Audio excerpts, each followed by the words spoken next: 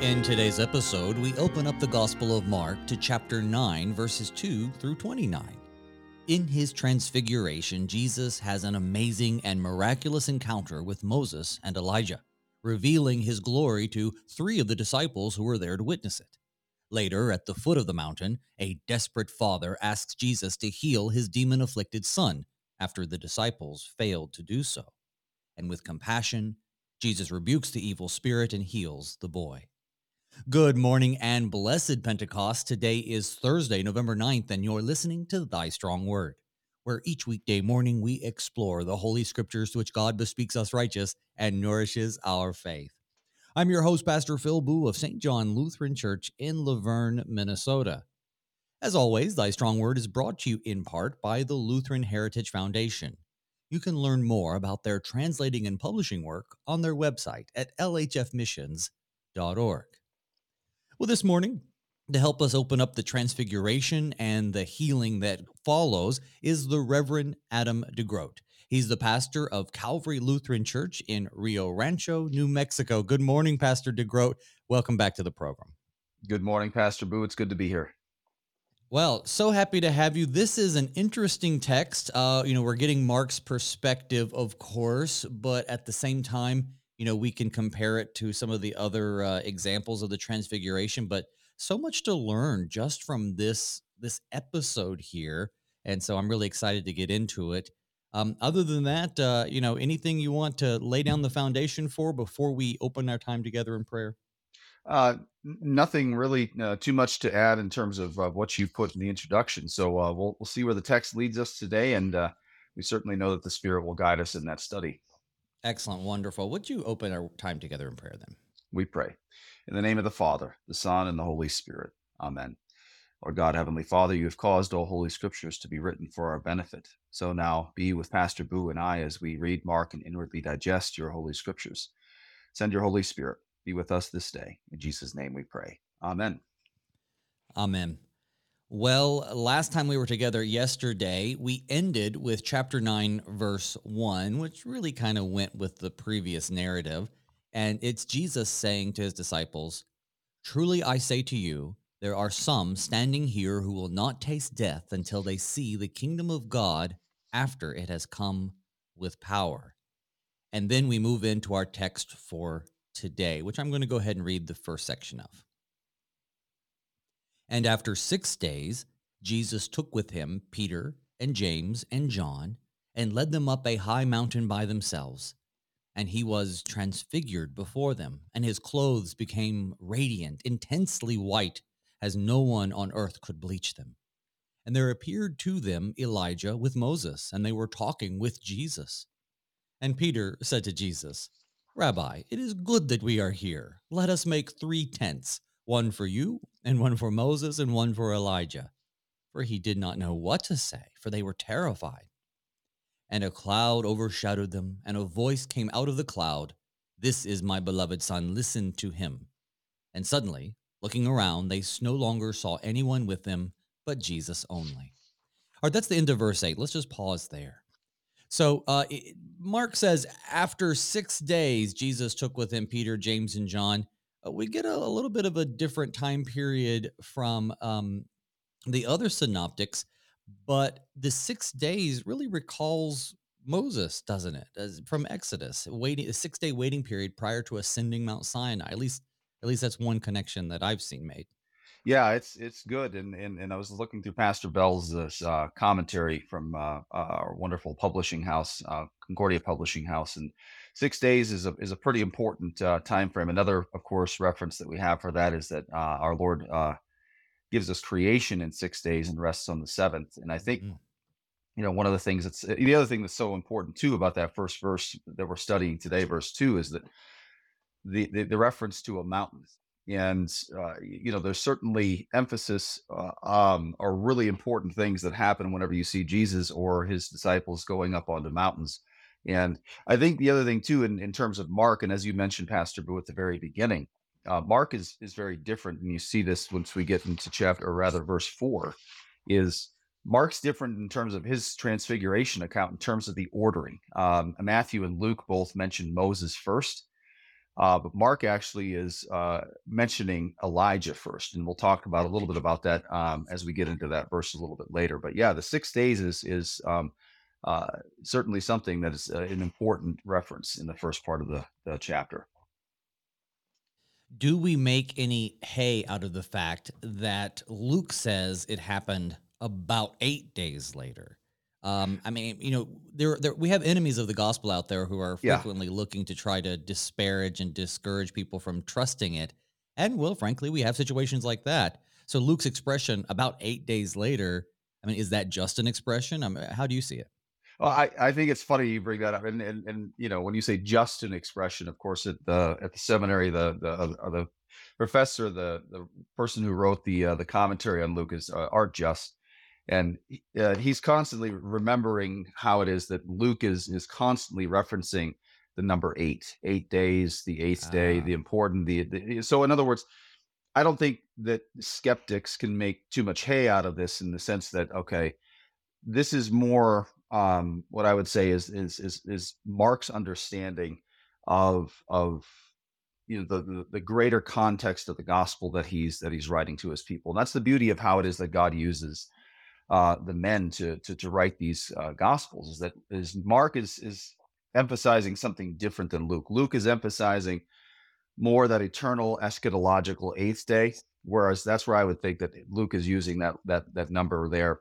Mark is using the number six in some ways, maybe to reference to Moses, but interestingly enough, I think he's probably referencing more the fact that okay, but our Lord is resurrected on the seventh day, and that seventh day is indicative of the resurrection of the dead, which then, interestingly, in Mark's account of the Transfiguration, is the main emphasis of the Transfiguration. Is thinking about Mark 16 and the resurrection of the dead, is that Jesus wants Peter, James, and John to understand that he is the one who has come who will be resurrected from the dead. So this emphasis of six, of course, giving this leading to seven, is an emphasis of the new creation that is going to come in Jesus, who is the Son of God, the Son of Man, the propitiation, and the atonement of our sins. I think that's incredibly helpful. And as listeners contemplate what you're saying, I think it's important for them to know that it, you can be creative is not the right word, but the liberty that they have with the message, they're both truthful, but also they emphasize things for a point. I think of John in his emphasis on light and darkness and a lot of the irony he uses. Nicodemus is coming at night, but he mentions it not only as a fact, but also as a sort of a theme of Mhm. Nicodemus's movement from darkness to lightness and faith. And I hear that's what you're saying. So really, after 6 days is the same thing as about 8 days, and about 8 days still falls within the realm of possibilities for after 6 days. Yeah. So for all we know, it could have been 7 days or it could have been whatever, but they're making the emphasis different because of their overarching themes, and I think that's really interesting.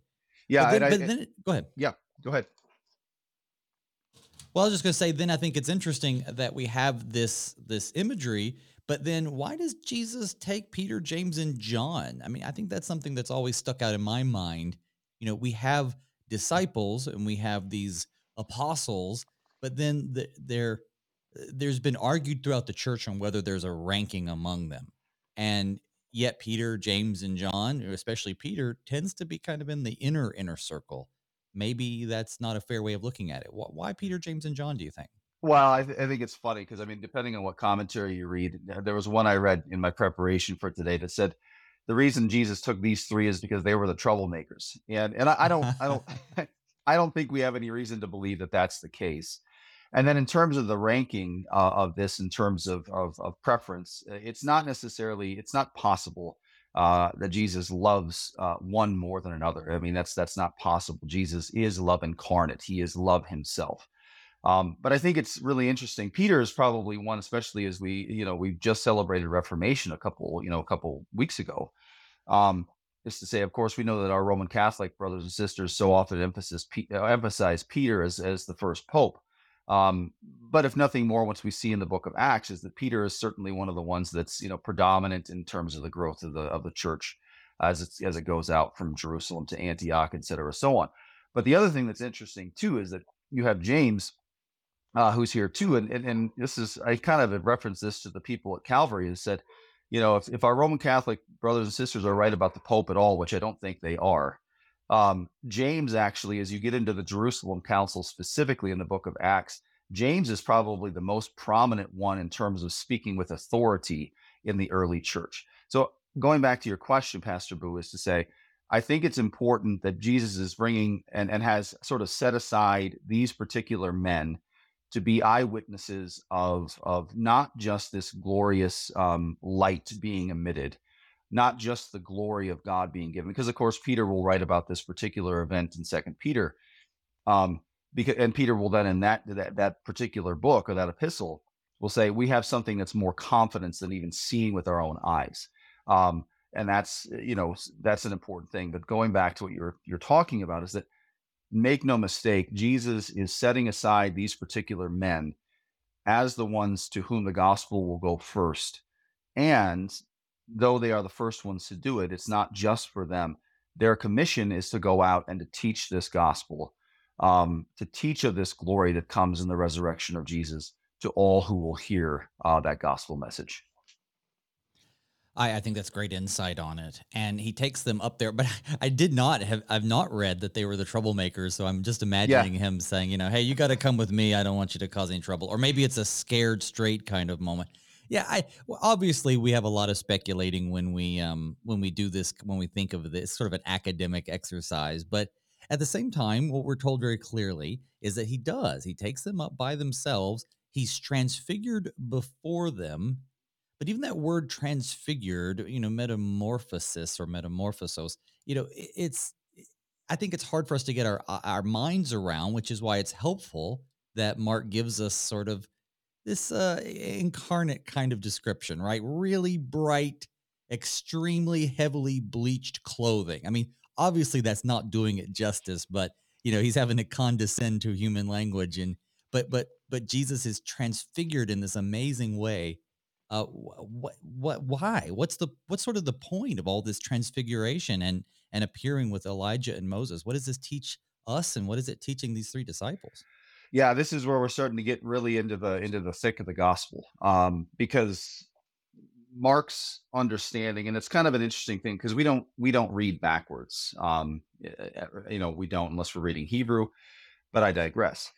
So this referent we have here of this bright shining light is not just an event in isolation.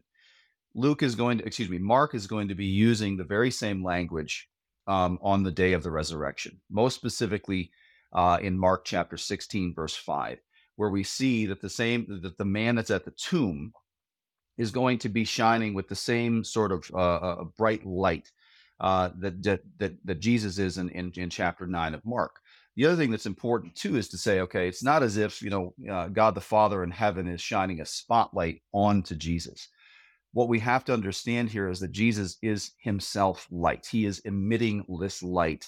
And I think the emphasis of clothing is kind of an interesting thing too, is to say, you know, why does, his clothes became radiant, intensely white as no one on earth could bleach them, as the ESV says it, is to say, it's interesting to me, why does Mark emphasize his clothing when in reality, it's Jesus who is light incarnate, the word incarnate, who is shining this light onto these particular disciples that he's chosen. And then, like you said before, and as you get into verse 4, another interesting thing happens, as we were talking about before, is that Mark then emphasizes Elijah first and Moses second.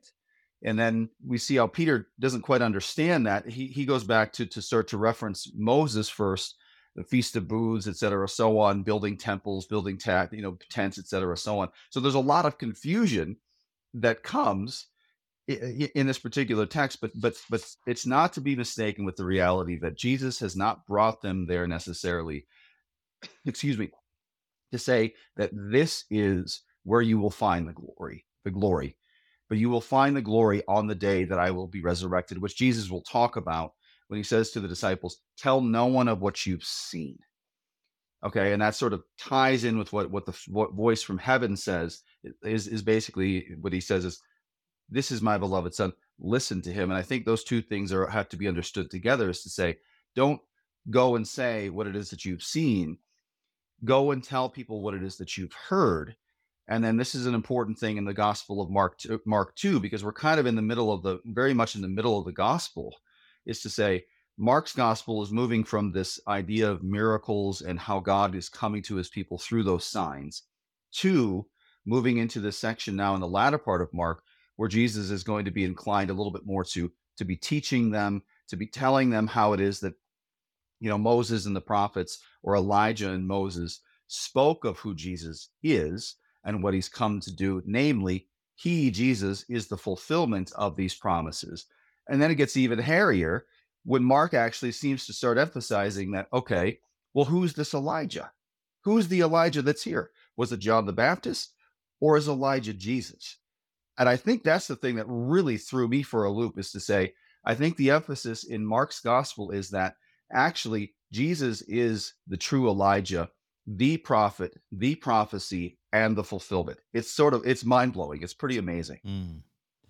Well, and we haven't read those verses yet. We're going to add Yeah. them to our conversation here in just a second. But I do have to point out before we move on to that, frankly, more interesting point. But I think it's fascinating, Peter's response, and Mark does give us a little explanation for his frankly asinine response, because Yeah. Peter says to Jesus, "Teacher, this is pretty good that we're here. Let's make a tent for everybody." And it's like the most, first of all, understatement of the universe. It's good that we are here. Yeah, to witness the divine majesty of the creator of the universe who's become incarnate to save you from your sins. Yeah, this is pretty good. But he wants, and this is how I've often preached it, but he wants this moment, it seems, to last forever. And why wouldn't he? So he's like, hey, here's 3 tents that will give everybody a place to stay. Yep. But thankfully, Mark tells us what we're all thinking. Verse 6, he didn't know what to say. They were afraid. Yeah.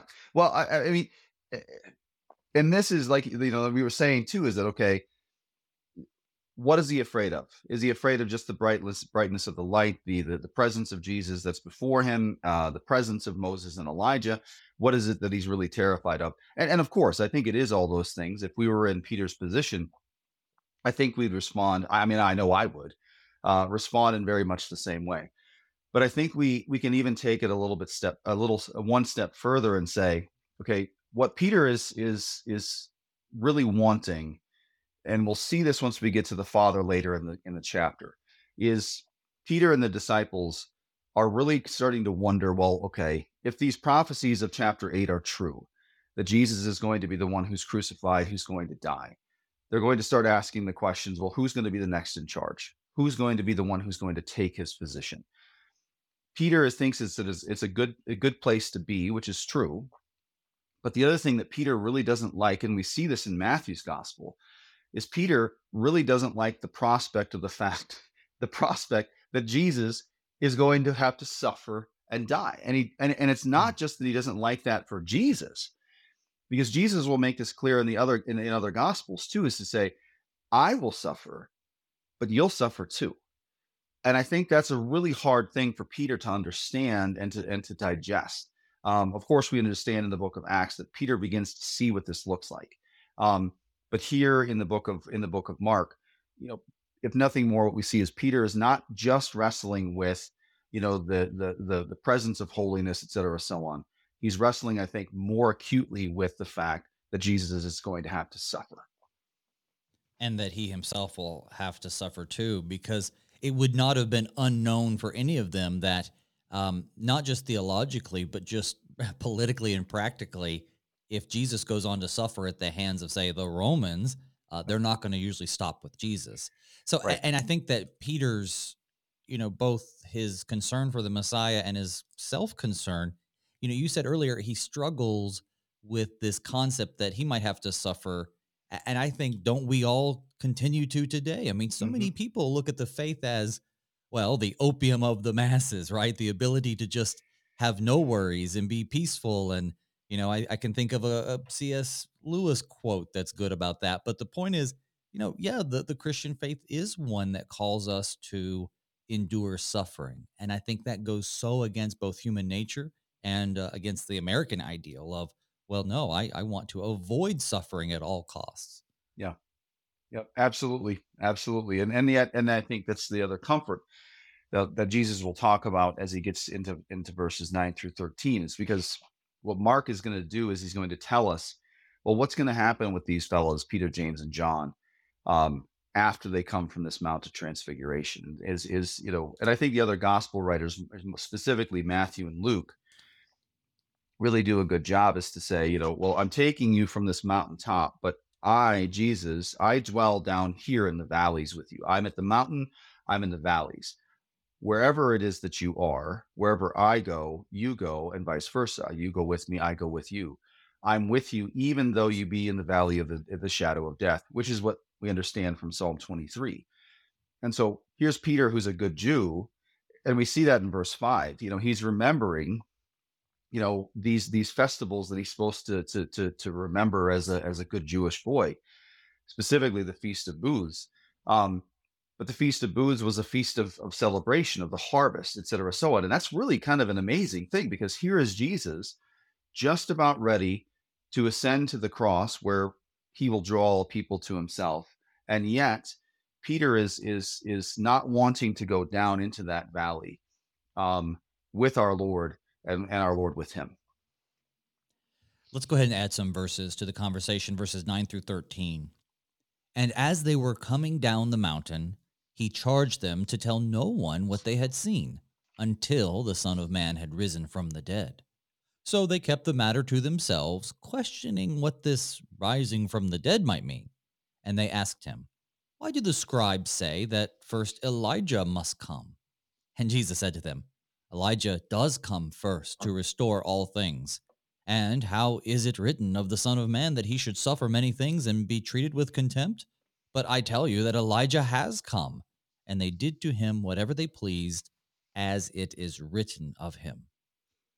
So, right before they descend the mountain, we have this cloud overshadowing them, the voice out of the cloud, a lot of imagery to both Jesus' baptism and the pillar of cloud and the pillar of fire out in the wilderness. Lots of, I guess, lots of, I don't want to say themes as if it's some sort of fiction, but lots of indicators of God's presence coming into reality and crashing into one another right here. And some of the ones that you've been bringing up, the foreshadowing, the connections to God's activity in the Old Testament. It's amazing. But then as they're coming down the mountain, he reveals to them again, right, that he's going to rise from the dead, but they're like, what does that mean? Right? Yes. Well, and right. I mean, you see how it is that Mark is here in verse 7. And of course, they didn't have the demarcations originally. So this is my beloved son. Listen to him. So in other words, what are we supposed to listen to? Most specifically, really, I think it's four things. He's God, he's man, he's set aside, the one set aside by God, and he's the atoning sacrifice. Um, and everything that Moses has said pointed to Christ. Everything Elijah said is pointing to Christ. But then all of a sudden, in verse 8, that you get to this transition, and they no longer saw anyone but Jesus. Okay, that's good. And I think that emphasis is really twofold. One, in the sense that, okay, here's Peter who doesn't see Jesus anymore. And as he doesn't see, it's kind of like, it's this out of sight, out of mind thing for Peter. But in the previous verse, he says, basically, I'm going to be with you. The Father is saying this, Jesus is going to be with you. Hear him. And then it says in verse 8, and suddenly they look around and they saw no one but Jesus only. So in other words, what they see is Jesus, the one that Moses and Elijah had spoken of.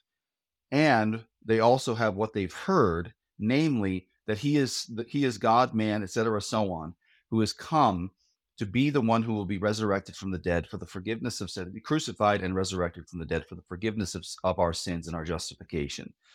And yet, and this is where we said kind of get to this part too, where it says, I disagree with the idea of Peter, James, and John being the troublemakers, because as they return back down the hill, what they realize is that there's, and we'll get to this in a second, is that there's been an argument over or with the scribes from the other disciples, and yet here's Peter, James, and John continuing to wrestle Yep.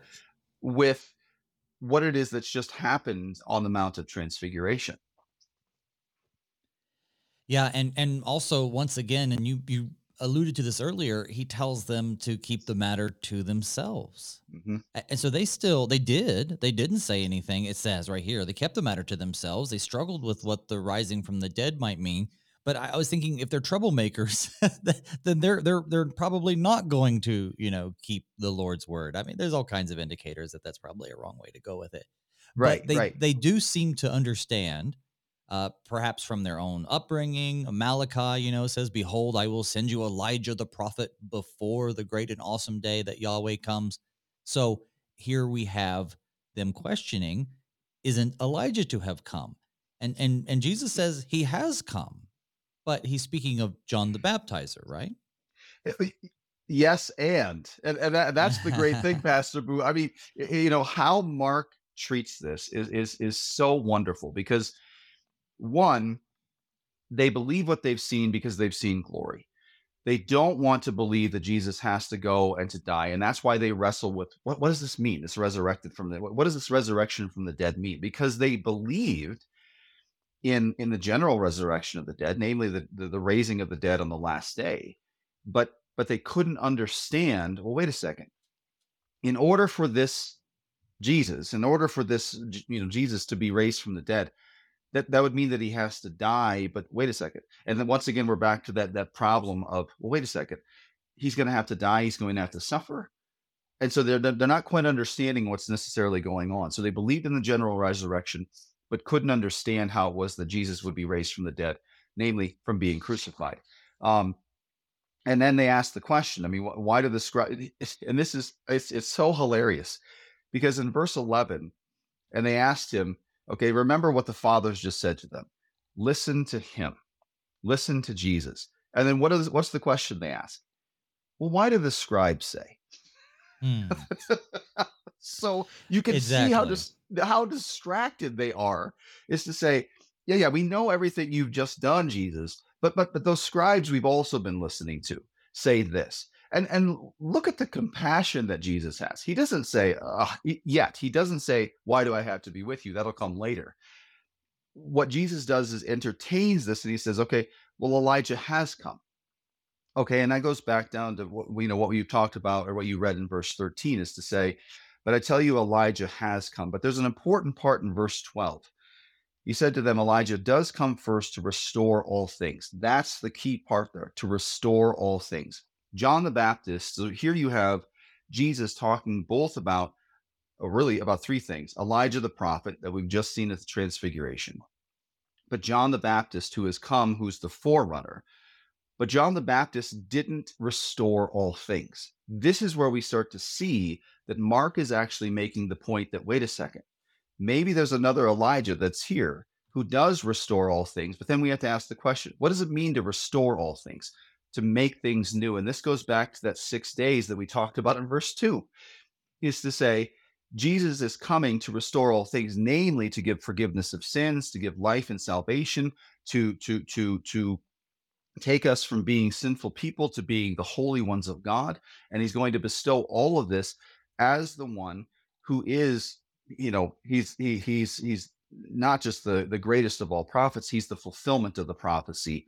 So he's the one Elijah who has restored all things. It's fascinating how Mark does this. It really is. And that's something we're going to have to contemplate as we take our break. So, folks, don't go anywhere. When we come back, Pastor DeGroat and I will keep on going through Mark chapter 9. We'll see you on the other side.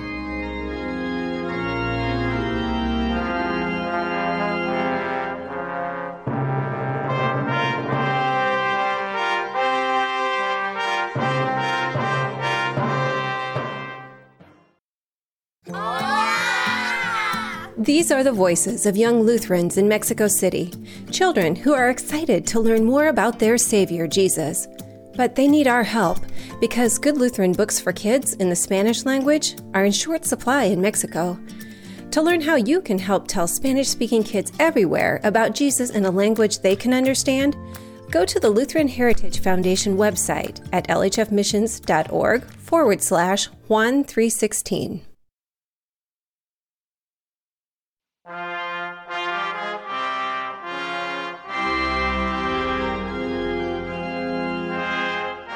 Welcome back, dear listeners. I'm Pastor Phil Boo, your host, and this is Thy Strong Word. With me this morning is the Reverend Adam DeGroat. He's the pastor of Calvary Lutheran Church in Rio Rancho, New Mexico. Right now, we're in the 9th chapter of the Gospel of Mark, and we've just been contemplating the Transfiguration. Before we head back into our text, I just want to remind you that if you have any feedback, questions, comments, maybe you have your own perspective on Mark, perhaps we've said something that you're confused about, you can email me at pastorboo@gmail.com. You can also find me on Facebook. Well, Pastor, getting back to the text, you were just presenting to us this fascinating view of Mark, and he's really answering, I guess, the question of or starting to hint at the elephant in the room, which is if John the Baptizer is Elijah who's come to restore all things, quote unquote, that language coming from Malachi and also Syriac for what it's worth. And so we see that the Elijah is going to come and restore all things, but John the Baptizer didn't restore all things. And most of the commentaries that I read on this will say something to the very generous effect of, well, John the Baptist did come as the new Elijah, which I believe is true, and he did turn many hearts toward the Christ, certainly, and that's true. But that's a little different than restoring all things, right, brother? It's very much very different, because even John the Baptizer will say, that he must decrease, Jesus increases, and it's not just a showing a deference to. John the Baptizer understands even from the time that he's an infant in his mother's womb, as he leaps at the presence of our Lord, is that this Jesus is the one who is going to come, as we mentioned before the break, who's going to give forgiveness. Because, of course, I mean, Jesus is coming in the same way that John the Baptist is too. John preaches a message of repentance. So does Jesus. And Jesus yet is also continuing to make the point to his disciples that he is the one who's coming to give forgiveness, to give healing, the casting out of demons, and he's also going to be raising the dead.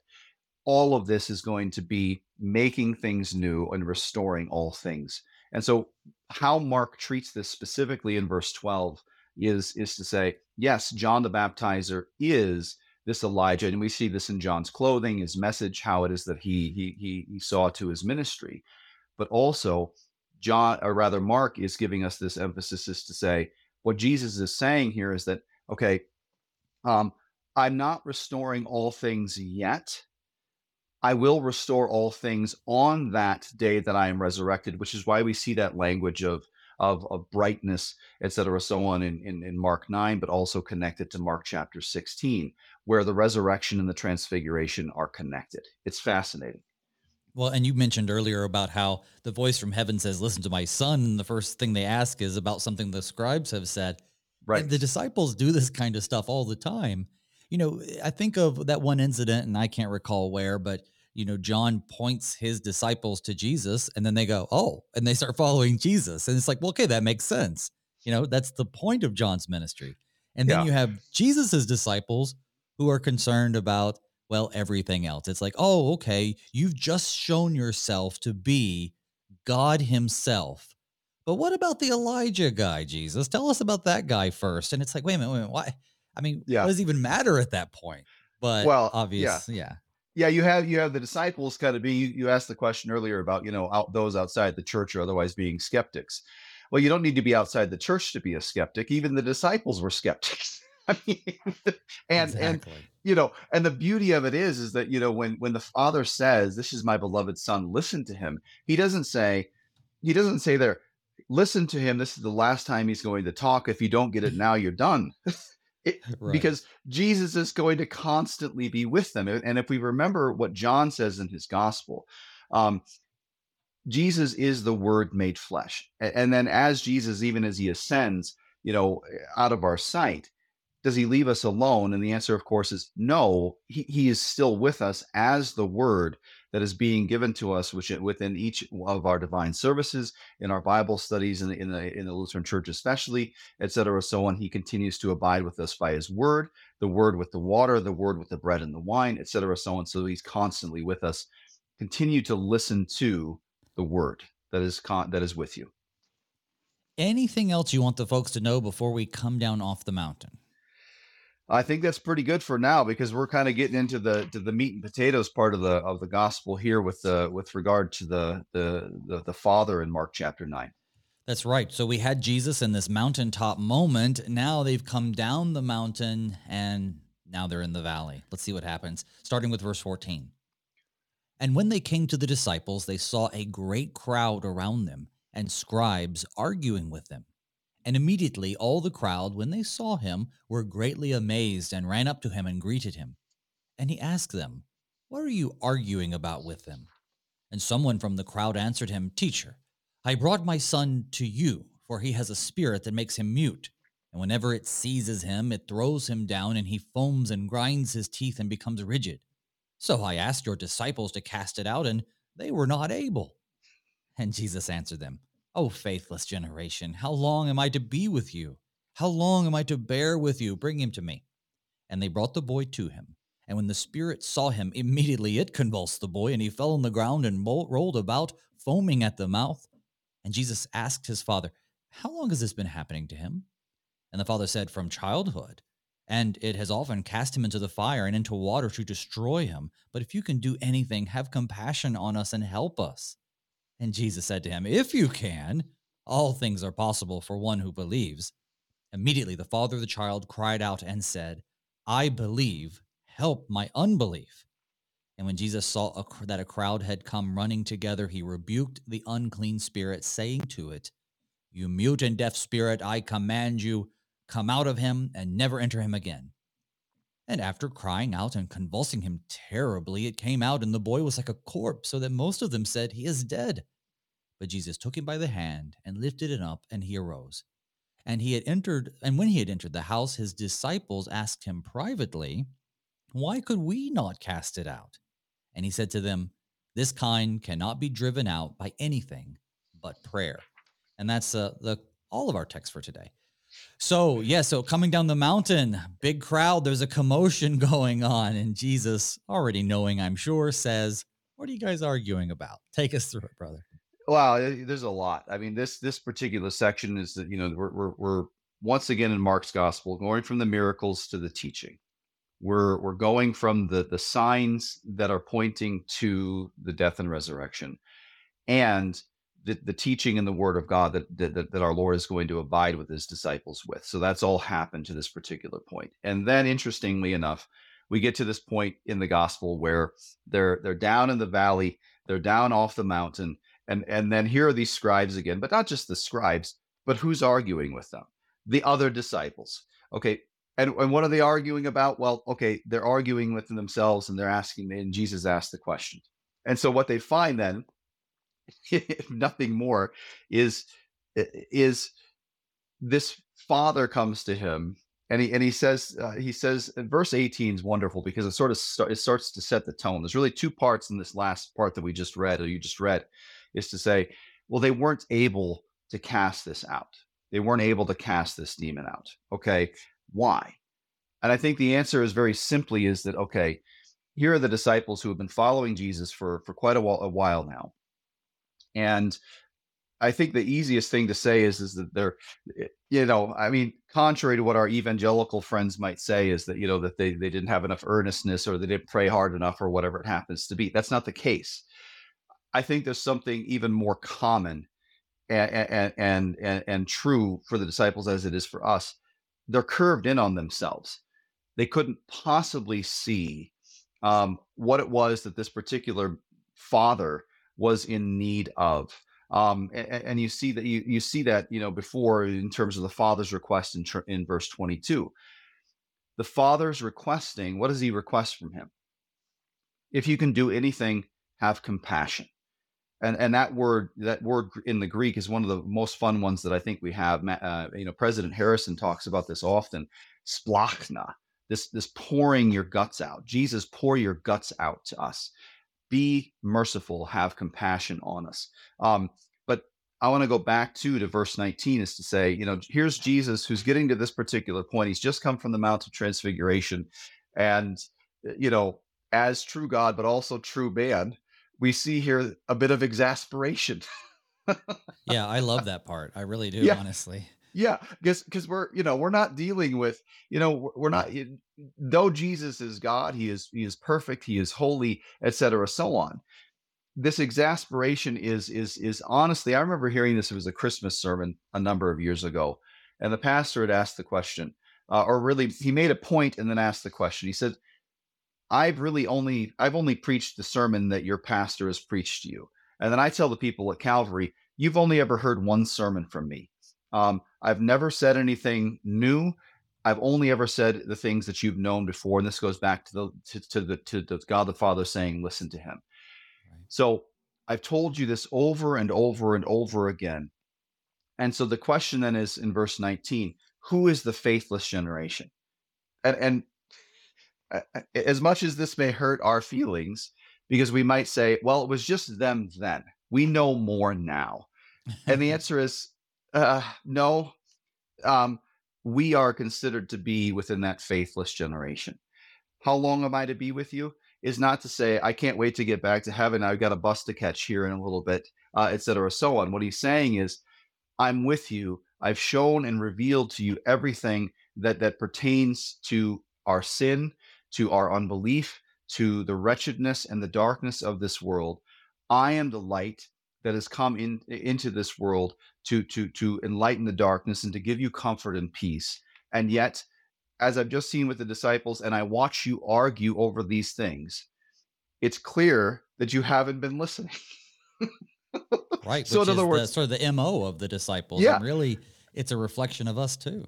yeah, and so I think we can take that part of the God of verse 19 is to say, how long must I be with you? You don't even see that I'm here. You're not listening. It's just to say, I continue to talk, but it's falling on deaf ears. And I think that's the other thing that's really interesting once we get to this spirit. What does Mark tell us about this spirit?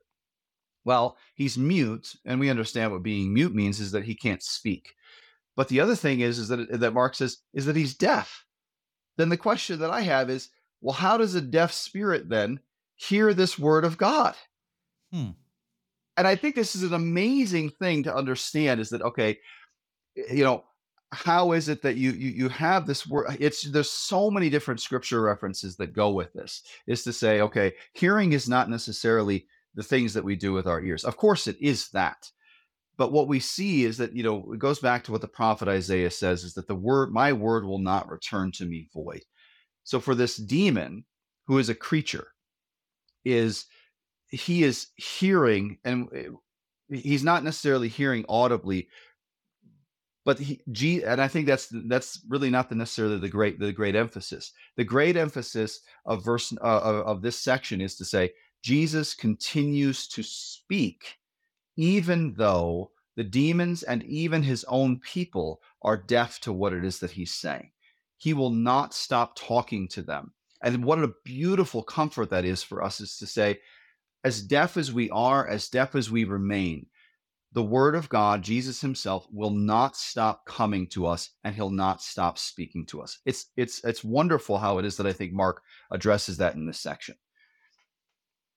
Indeed, indeed. And as I'm just sort of contemplating everything you're saying and looking back through the text and such, we also see, I guess, symptoms, very clear symptoms of what we might chalk up to be an epileptic disorder. And so when I read this, the first time I read through it, I thought, well, is there anything in the text that suggests that it was an epileptic disorder and they were chalking it up to a demon wrongly?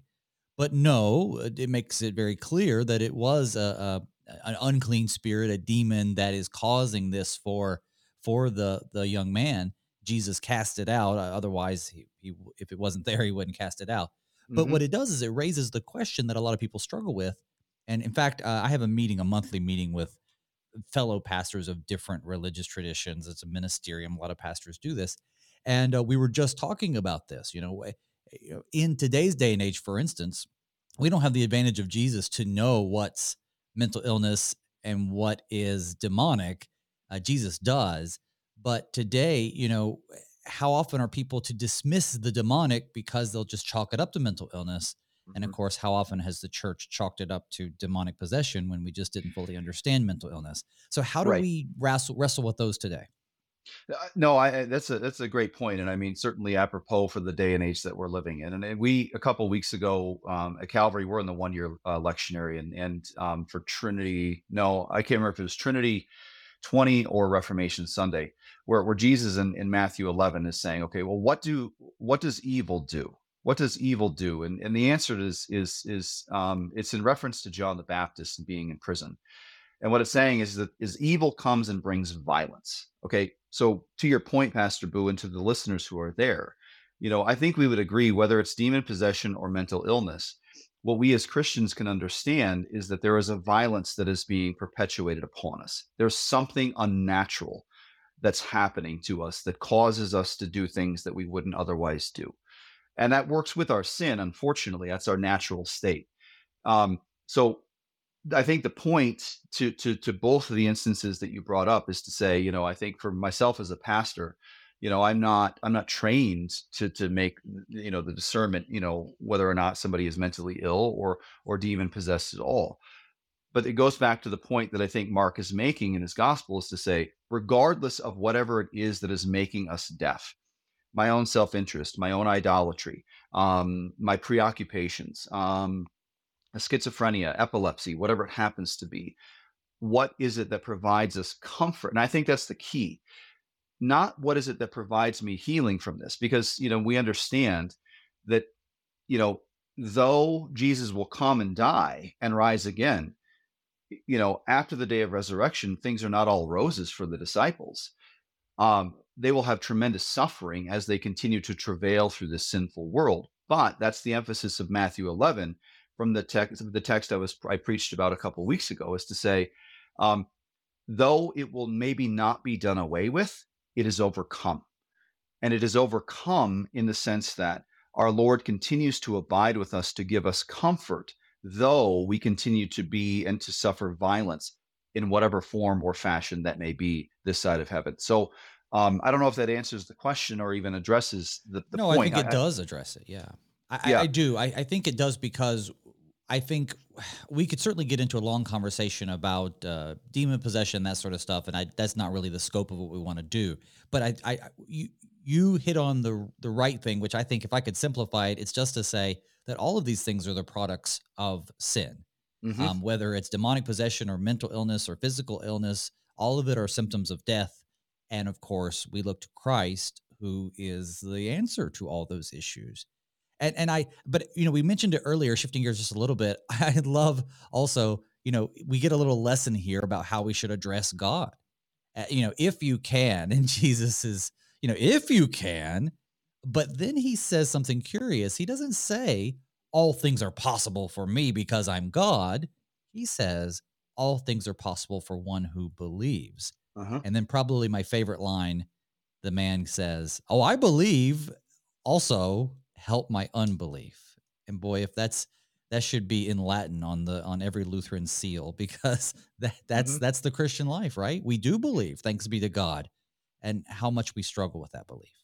Yeah, well, and that's the beauty of the explanation to the third article of the Creed. I'm a convert to Lutheranism, as an adult, and how we understand that in the third article, the explanation is, I believe that I cannot, by my own reason or strength, believe in Jesus Christ, my Lord. But you're to your point in verse 23, what Jesus is saying, all things are possible for one who believes. Believes what? Believes the word of God. And this goes back to the words of the Father that are spoken back on the Transfiguration. And Paul will talk about this too. Faith comes by hearing, and hearing the word of God that is given to us. And then immediately, and this is the beautiful thing, is that, and this is I think the crux of the gospel, maybe not the gospel, but certainly of this chapter, because a lot of times we as Christians say, well, being holy, being righteous, being a Christian is all about, this moral way of living, this sort of pious way of carrying ourselves, being strong, so to speak, in the faith. But if we see anything with this father in this particular text, is that, okay, he's crying out, if you can, and that's almost a cry of desperation. If nothing more, I've tried everything else and I found it wanting. if you can, because you're the last house on the block, so to speak. Jesus, the Father says, I believe. I've heard what it is that you've said. That's why I'm here. And help my unbelief is really, that's where we begin to see how holiness is given to us. Holiness is given to those who are and do have unbelief, because Jesus gives us the word, and the Spirit then gives us that faith, even to cry out. And that's what we talked about at the last part of the chapter, is to say, when the disciples say, why could we not cast this out? And Jesus says, well, because this demon can only be cast out by virtue of prayer. And this, we'll talk about this maybe at the end, is to say, well, what is prayer?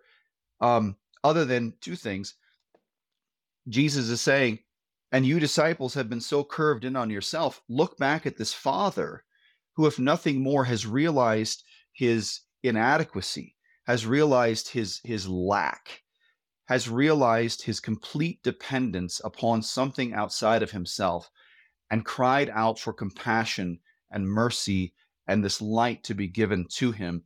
And you disciples haven't done this at all, because you've constantly been trying to rely on your own understanding and your own works and your own hard works to try to make these things make sense. And so Jesus, that's how he ends our reading for today, is in saying that with regard to the demon only being able to be cast out by prayer. Yeah, and I think this also, just reflecting on something else you said earlier too, you said that they were arguing amongst themselves about this whole situation, and Jesus is a little exasperated, and his exasperation comes probably not a little bit from the fact that they're blind and deaf to his presence among them. I think it's fascinating how they, instead of arguing, they didn't just call Jesus, as you pointed out. He's there, he's with them in the literally right then. Yeah. So, but when he gets down to this part, he's like, this kind cannot be driven out by anything but prayer. I've seen that now taken as, okay, now there are different kinds of demons, and each one requires a different sort of liturgical approach. And, now suddenly we got fodder for all kinds of books that are pretty unsubstantiated from scripture. I guess what I'm saying is, explain a little more what Jesus means about this kind cannot be driven out and by prayer, as if, I know some manuscripts even add fasting. So right. Obviously Jesus wants to point to himself, but what about those who take this as sort of a manual for how to deal with demonics? Well, once again, I think it goes back to the question that was asked previously concerning mental illness or demon possession or whatever it happens to be. Is that okay? I think we can understand that there are certain ranks. There are certain ones that are more powerful or affect or afflict the ones they possess in different ways. And so I think that's where I have to leave it really specifically here, because, like you said, the fodder for books, et cetera, so on. I think, if nothing more, we're maybe left as Christians just with regard to conjecture, because I think the emphasis is not so much on the word kind. This kind cannot be driven out. I think the emphasis that Mark is saying here is that basically this kind or this affliction or whatever it happens to be can only be overcome by the complete and utter reliance upon God to give what is lacking or what is deficient, and to give that which overcomes this. And I think you see that because, here's the demon who's coming to him, and regardless of, he's deaf and mute, but he hears Jesus, convulses the boy. How does he hear him? Well, that's neither here nor there. What we know is that Jesus speaks, and by virtue of that, it goes back to the creation. Jesus speaks to nothing and it hears, and there's light. Jesus speaks to Lazarus in a tomb who's dead 4 days, and he says, Lazarus, come out. How does a dead man hear the word of God spoken? I don't know. I can't comprehend that in terms of, the biology, physiology of how hearing works, except to say Jesus speaks and things happen. And I think that's the thing that Jesus is admonishing his disciples to say, is that, okay, in everything, by virtue of prayer, fasting, supplication, whatever it happens to be, what is prayer, what is fasting, but reliance upon God who will provide everything that we need. Exactly. I think it's definitely a shift from, in just considering human nature, so many, even faithful Christians, use prayer as a last resort instead of a first resort. Exactly. And so I imagine in this situation, they've done everything, and I'd love to see all the things they tried, but Right. probably, pardon me, probably in imitation of Jesus and others they were trying to cast him out. And then, yeah, I guess the point ends up being, well, what happens in prayer? Well, in prayer, you're basically saying, fine, I can't do it myself. Lord, do this for me. Right. And that's what he's saying. He's saying, listen, I'm here. I can do this, and I'm going to be with you always. But he says that elsewhere. Well, we're at the end of our time. Last couple of minutes are all yours if you want to make a final point before we go. Well, I think this is not necessarily conjecture, but I like how, other commentators, specifically Vels, had addressed verse 26. Is that okay? To this particular point, as we go back to the Mount of Transfiguration, the people are saying, most of the people said, well, he's dead. And so Vels, I think it's interesting, in the Concordia commentary says, well, was he actually dead? And we don't know. We don't know one way or the other. But what we do see is an emphasis on the resurrection. And the second thing that we see there too is in verse 26, we see first Jesus speaks. And we see this with the man that Jesus, he speaks Ephatha to, who puts his fingers and spits on his tongue, etc., so on. First Jesus says the words, and then Jesus does the action, and that's what we see in verse 27. So he speaks, the demon leaves him, the boy convulses. It's almost as if he's dead. If nothing more, what we see is that Jesus then will raise this boy back from being demon possessed. And then verse 27, but Jesus took him by the hand and lifted him up, and he arose, etc., so on. And that particular language there, I think, is similar to what we've seen in the language of the Transfiguration. Is Jesus is constantly emphasizing the radiance, the beauty of the resurrection of the dead, that is not just for him, but is for us and all who believe, namely who believe the word of God that has been given to us by our Lord. Excellent. And thank you so much, brother, for being on the show. It's always great to have you on. I always learn so much. That has been the Reverend Adam DeGroat, pastor of Calvary Lutheran Church in Rio Rancho, New Mexico. Thanks, brother. Pleasure to be here. Folks, tomorrow when we get together, well, we continue in Mark chapter 9 with verse 30. After predicting his death and resurrection, Jesus then teaches his disciples privately as they pass through Galilee, but they don't understand what he's saying. They're afraid to ask him for more information. But Jesus ultimately urges humility and service and care for the vulnerable, removal of temptation, and unity and peacemaking too. Through warnings and moral lessons, Jesus prepares them for his betrayal and death and for the trials to come. And hopefully this text will prepare you to live your life as a disciple of Jesus. So until then, may God's peace and blessings be with you all as we pray, Father, keep us in thy strong